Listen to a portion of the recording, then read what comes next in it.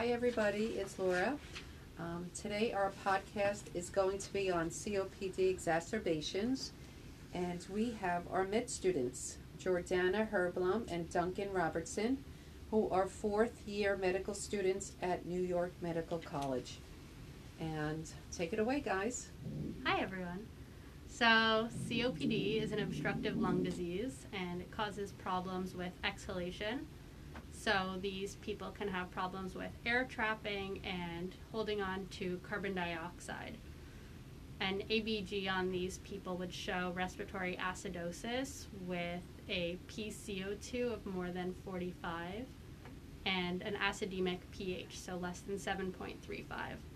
Some of the symptoms that they would have would be cough, wheezing, sputum change, increased sputum production or change in the color of it, and dyspnea. Some of the questions that will be important to ask these people is whether they've been previously hospitalized for COPD, whether they've been intubated for a COPD exacerbation, whether they're on home O2, if they have a history of pneumonia, and whether they've received all vaccinations. The treatment of COPD involves the kind of two-prong approach of reducing inflammation and reducing airway spasm. So the first-line treatment you have are bronchodilators like albuterol and ipratropium nebulizers. This is what's known as a duoneb. And then you can have steroids that are either IV or PO if the patient can tolerate it. That's for reducing inflammation and prevents recurrence.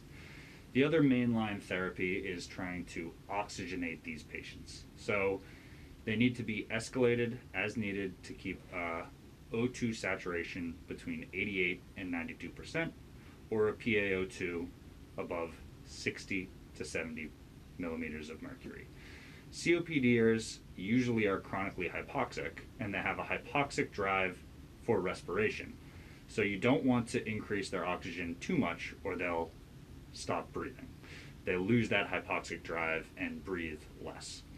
If they're going to the ICU, they likely need BiPAP, which helps with blowing off CO2.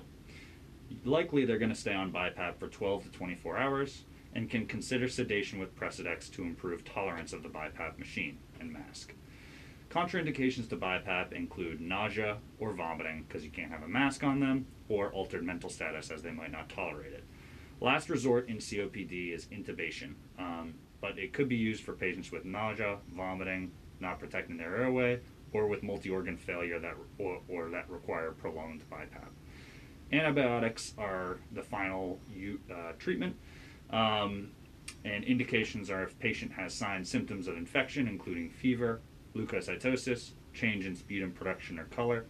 Inpatient antibiotics are usually ceftriaxone and azithromycin, and azithromycin actually prolongs the QT interval, so they might need an EKG prior to that. Additionally, pulmonary rehab includes endurance exercises for these patients and prevents recurrence of COPD exacerbations.